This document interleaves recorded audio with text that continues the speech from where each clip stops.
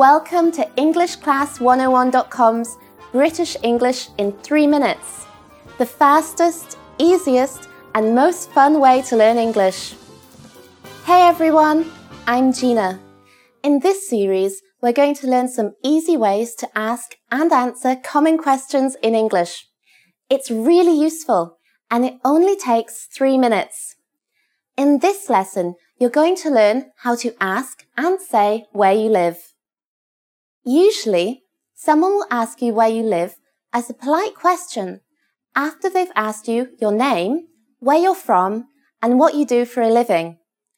They'll say, "So where do you live?" This is inviting you to keep making conversation. There are lots of ways you could answer this question, but here are some of the most common. You could say, "Do you know?" and then the name of the area you live in. Do you know County Durham? Or you could mention a local landmark, like near the library or near the cinema.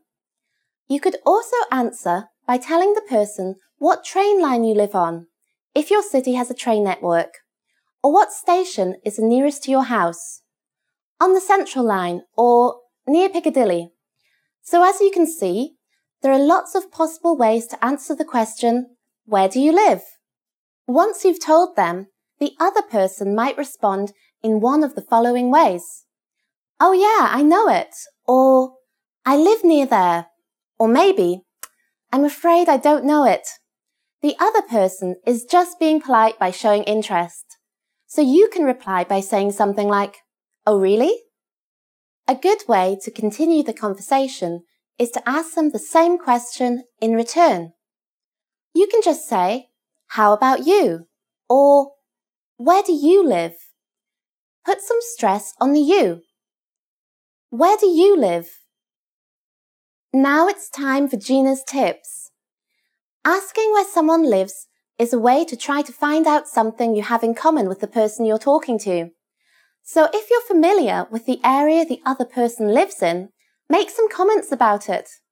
"That's a really nice area," or "The park there is really pretty."